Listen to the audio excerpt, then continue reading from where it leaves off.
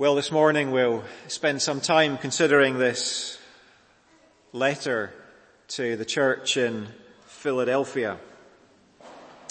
And this church, of course, is one of 7 that the risen and ascended Lord Jesus Christ sends letters to in Revelation chapters 2 and 3.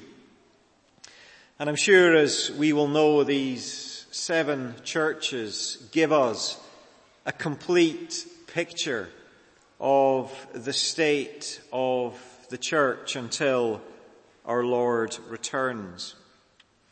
And as the Lord Jesus unfolds in these 7 churches, the kinds of churches that there will be in this world, there is much to concern us. There is rich, lukewarm Laodicea. There is loveless Ephesus. There is heresy in these 7 churches.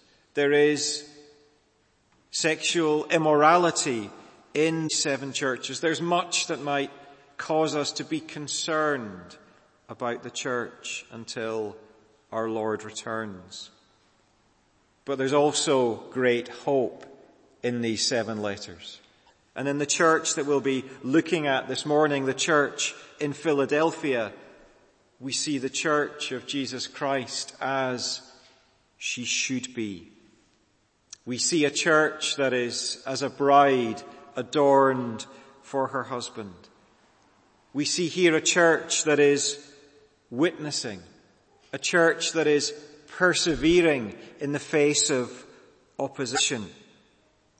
We see a church that in weakness is relying on the Lord Jesus Christ for everything.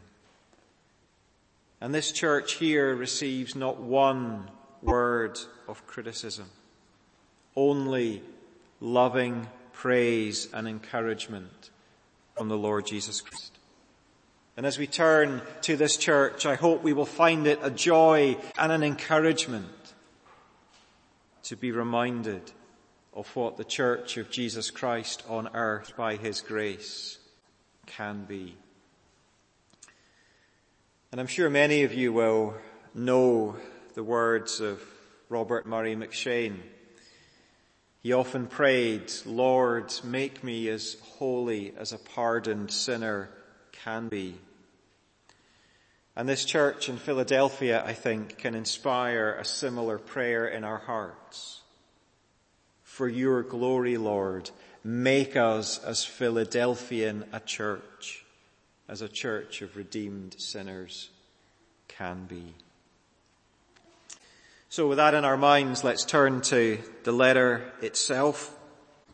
And it has the same pattern as really all of the 7 letters do. There's an introduction.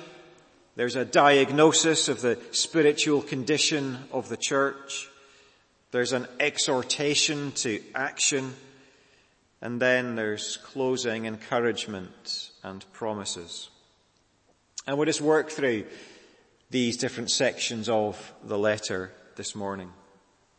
And so first, we have the introduction to the letter. To the angel of the church in Philadelphia write, the words of the Holy One, the true One, who has the key of David, who opens and no one shuts, who shuts and no one opens.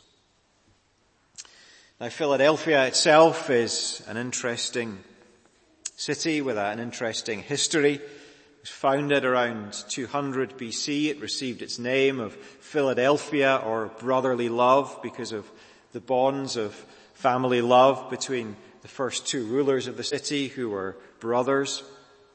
And there's much that we could say about Philadelphia as a place.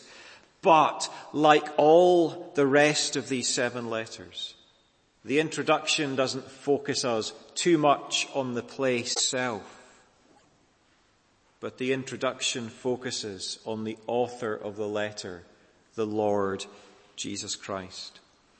And that reminds us time and again that it's not us or where we are that is preeminent in the life of the church. Yes, these things matter.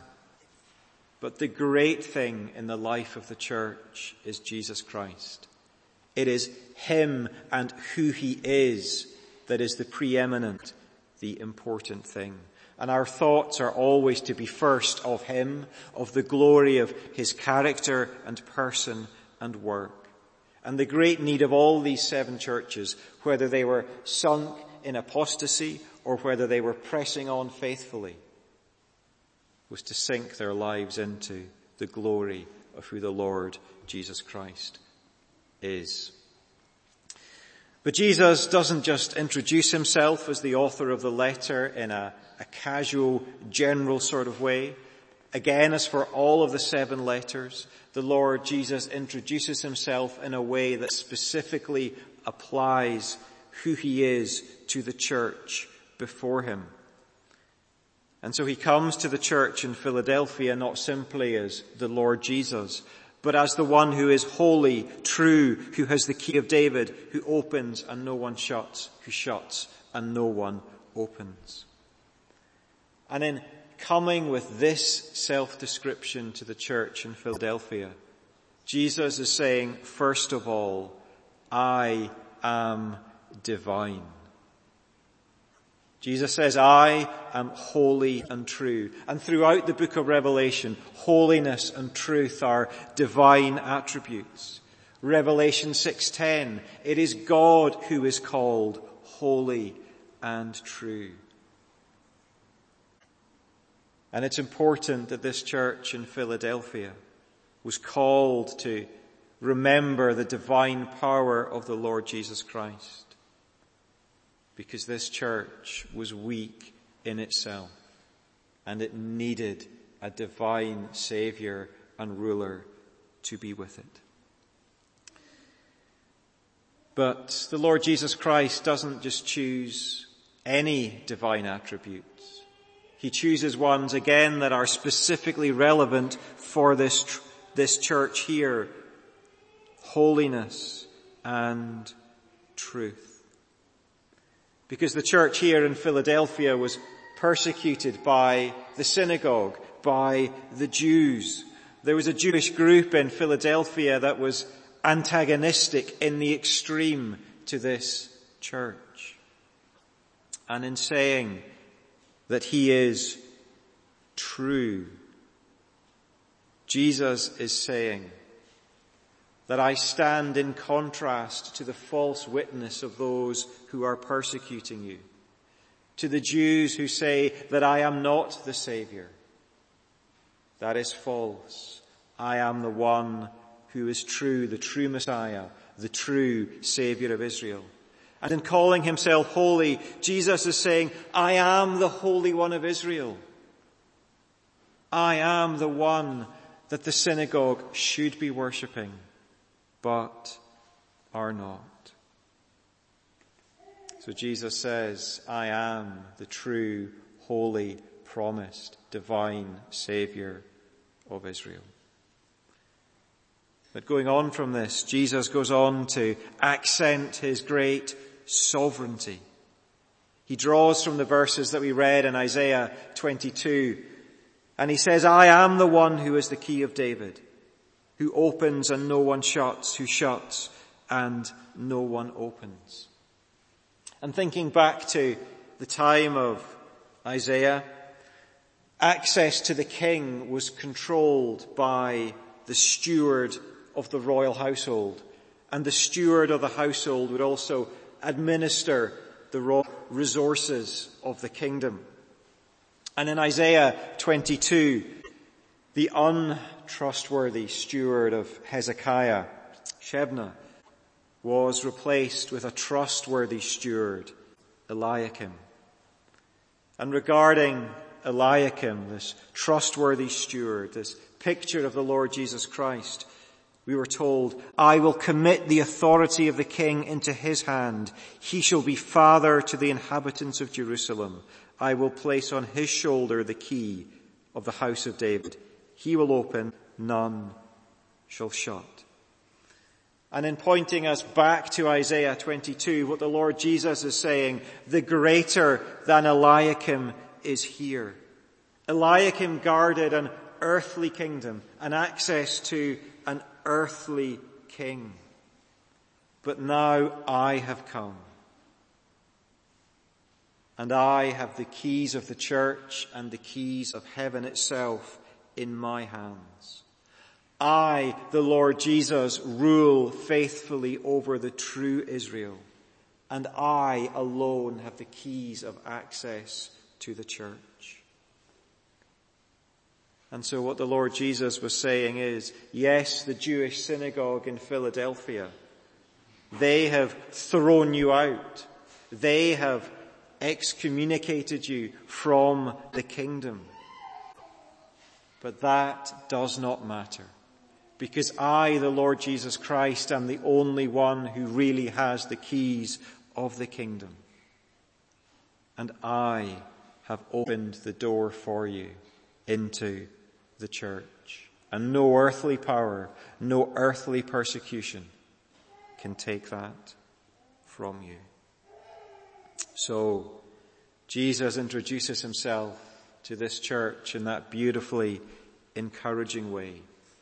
The one who is divine and the one who is sovereign over his church, who alone controls access to the church. But Jesus then goes on and he gives a threefold diagnosis of the spiritual condition of the church in Philadelphia. As the one who knows the works of this church, the Lord Jesus has three main things to say about them. The first of these is in verse 8, where Jesus tells the Philadelphian church that they are weak but yet strong. Jesus says, "Behold, I have set before you an open door which no one is able to shut. I know that you have but little power, yet you have kept my word and not denied my name." And it's interesting that the first thing the Lord Jesus says directly about the church in Philadelphia is, "I know that you have but little power." The first thing Jesus says about them is that you are a poor, small church. You aren't mighty. You aren't amongst the powerful of your age. You aren't numerous. You aren't rich. And it's one of the wonderful things about this letter, that the praise, the comfort, the encouragement that the Lord Jesus lavishes on this church is not reduced because it's small, because it's weak, because it's not great in the eyes of the world. And that tells us that God doesn't look for pomp, for outward show, for outward impressiveness and stature in a church. He just looks and takes delight in faithfulness. And that's a great lesson for an age that we live in, so impressed by power and outward success. In our age, we need to come back and remember the weak church of Philadelphia was praised, while rich, successful Laodicea was about to be spewed out of the mouth of Jesus. But though this church is weak, it's also strong and mighty in the Lord Jesus Christ, because Jesus says to this church, "Behold, I have set before you an open door, which no one is able to shut." Now, what does this statement, this promise of the Lord Jesus Christ mean? Well, it has an obvious reference to the believers in Philadelphia themselves. They have an open door into the kingdom of heaven, which no one, not least the Jews, can close. Christ has given them heaven, and it will be theirs as his people. That's how the image of an open door is used in Revelation chapter 4, where John is shown a door standing open in heaven. But as we'll see in a minute, there is an emphasis in this letter on witness, what we might call evangelism. And in many other passages in the New Testament, this idea of an open door is a picture of an opportunity to preach and to share the gospel. 1 Corinthians 16:9, a wide door for effective work has been opened for me.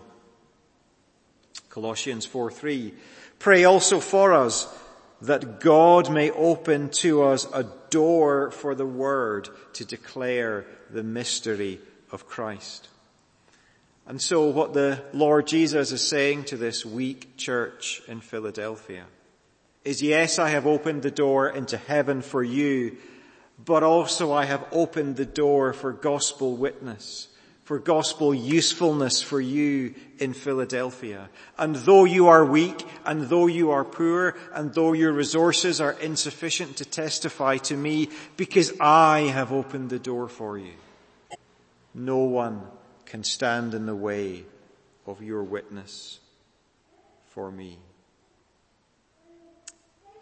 And we see here that the church is using that open door that the Lord has given to them.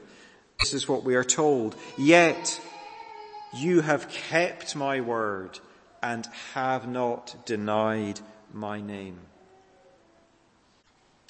Flipping that round positively, what does you have not denied my name mean? It means that they have confessed the name of Christ. They are witnessing, they are testifying to the Lord Jesus Christ, whatever opposition is coming their way. They are using the door that Jesus has sovereignly opened for them.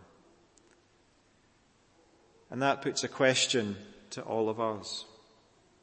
Are we praying for open doors for evangelism like the Apostle Paul did?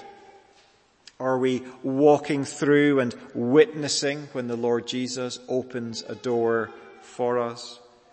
Are we intentional and purposeful in our witnessing, whatever opposition is around us? There's much, I think, to prayerfully ponder in the challenge of this passage. But then the Lord Jesus goes on.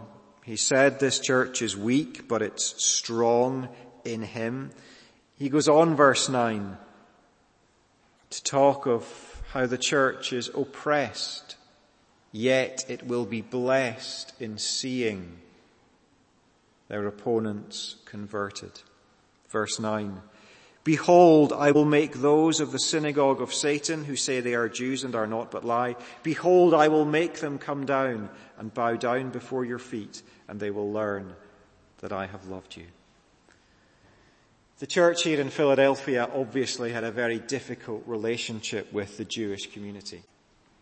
And it's easy to picture that the Jewish members of the church being excluded from their families and former friendships as they have turned to the Lord Jesus Christ.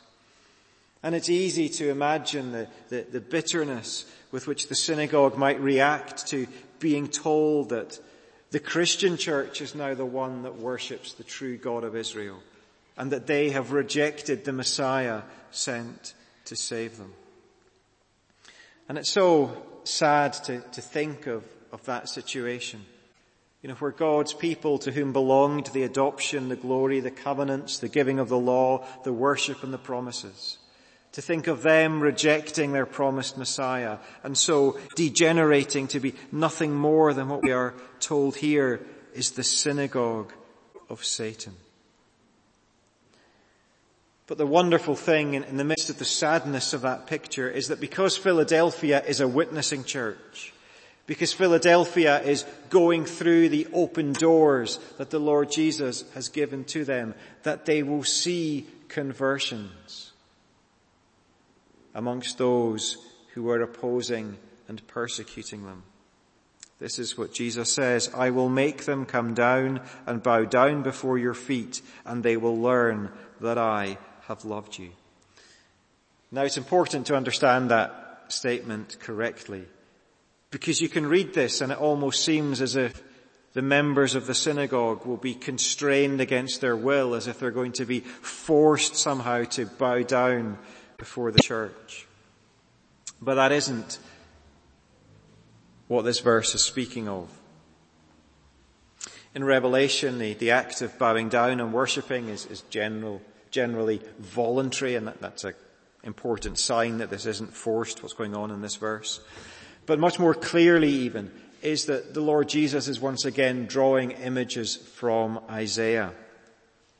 And in Isaiah 60 and verse 14, there is the promise, "The sons of those who afflict shall come bending low to you.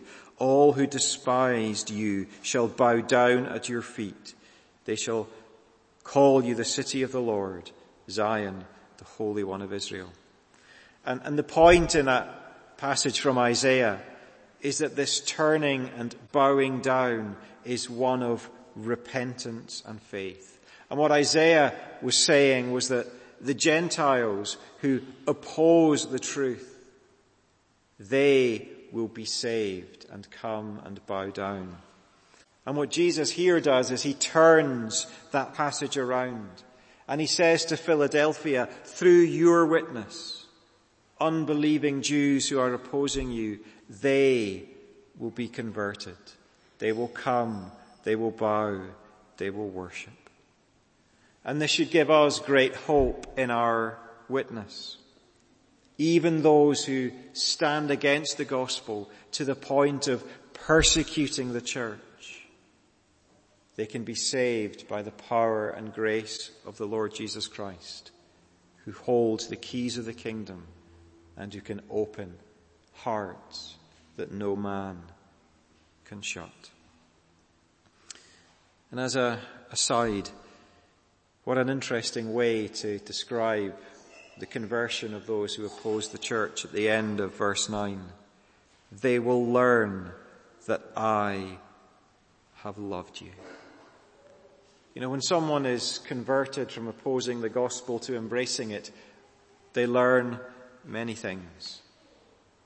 But what Jesus says here is that a new convert learns that the church is the fellowship of the people that God loves. And that's a good thought for us to have Sunday morning and Sunday evening and midweek as we gather together.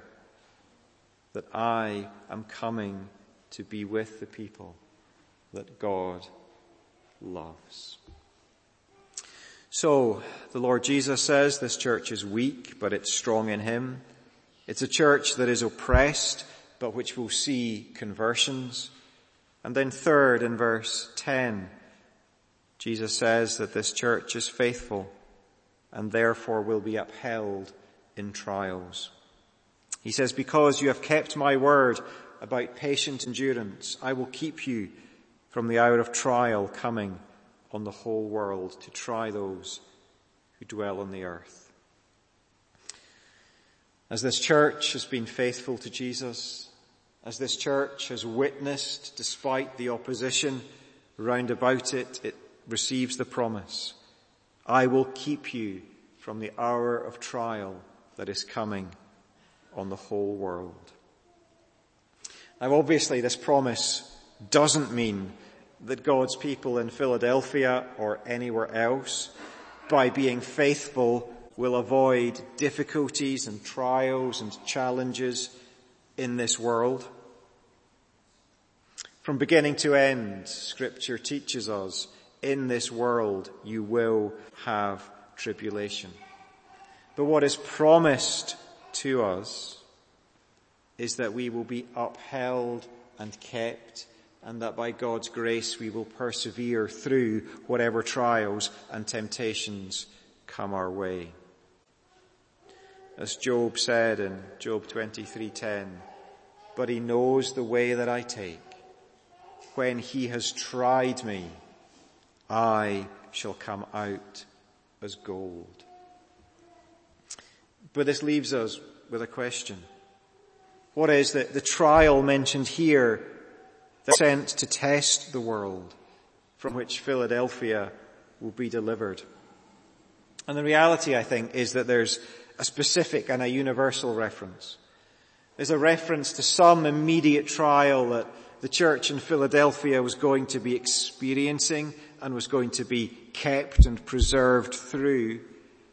but also there's an ultimate reference to all the trials, all the tests that will come in the world until Christ returns. And what we are all promised is that in these trials which come into the world and which are judgments on the world, all believers will be kept and upheld. Isaiah 43, when you pass through the waters, I will be with you, and through the rivers, they shall not overwhelm you. When you walk through the fire, you shall not be burned, and the flame shall not consume you. That is the essence of this promise to the church in Philadelphia. Whatever comes, it will not consume you. So the church is weak but strong in Christ. The church is oppressed but witnessing faithfully. And the church will be upheld in whatever trials it goes through. Moving on then to the exhortation to action that Jesus gives to this church. Verse 11. I am coming soon. Hold fast what you have so that no one may seize your crown.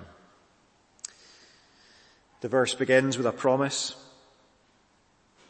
Christ is coming soon to this church. That isn't principally a promise of the second coming, but it's a promise that Jesus will be with the church in the trial that is about to come upon it.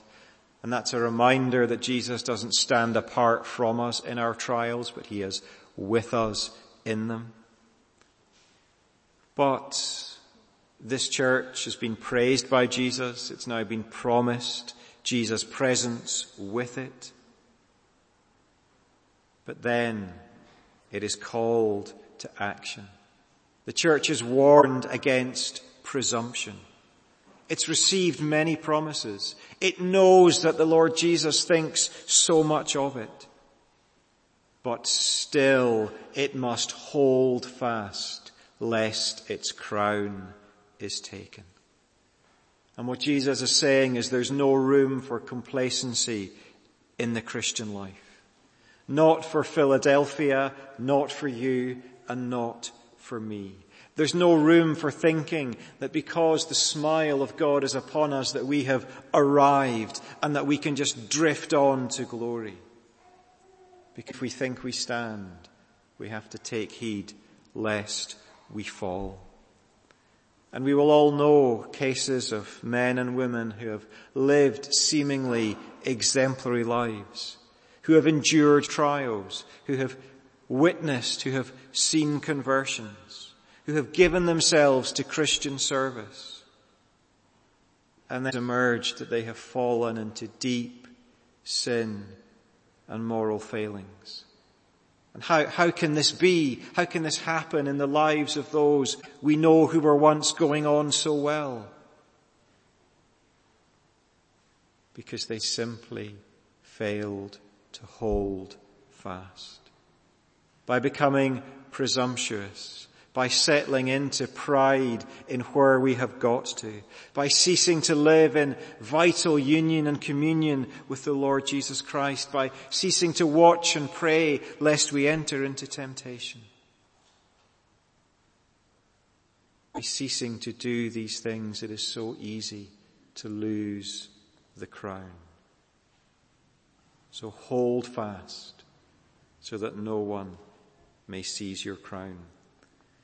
But having given this exhortation to the church, the Lord Jesus concludes with gracious gospel promises.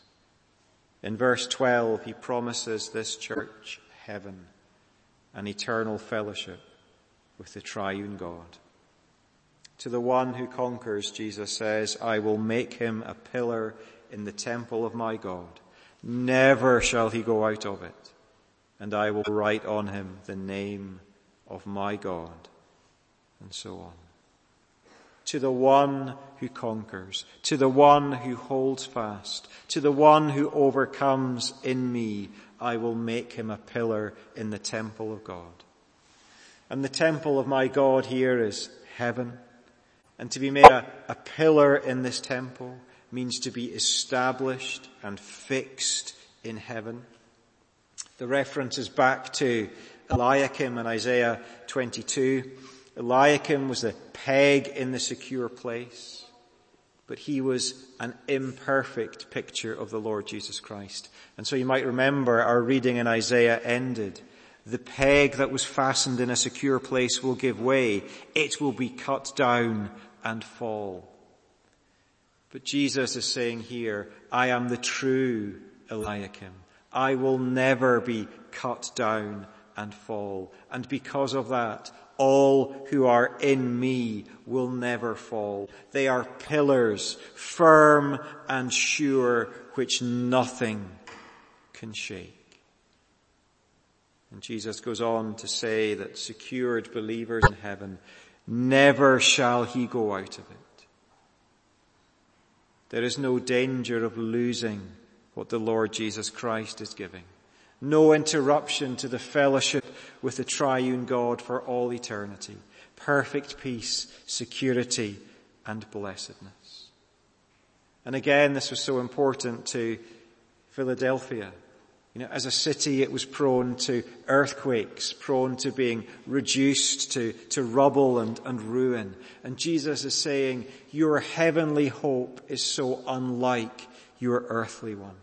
Your heavenly city is so unlike your earthly city. It is secure. I will make him a pillar in the temple of my God. Never shall he go out of it.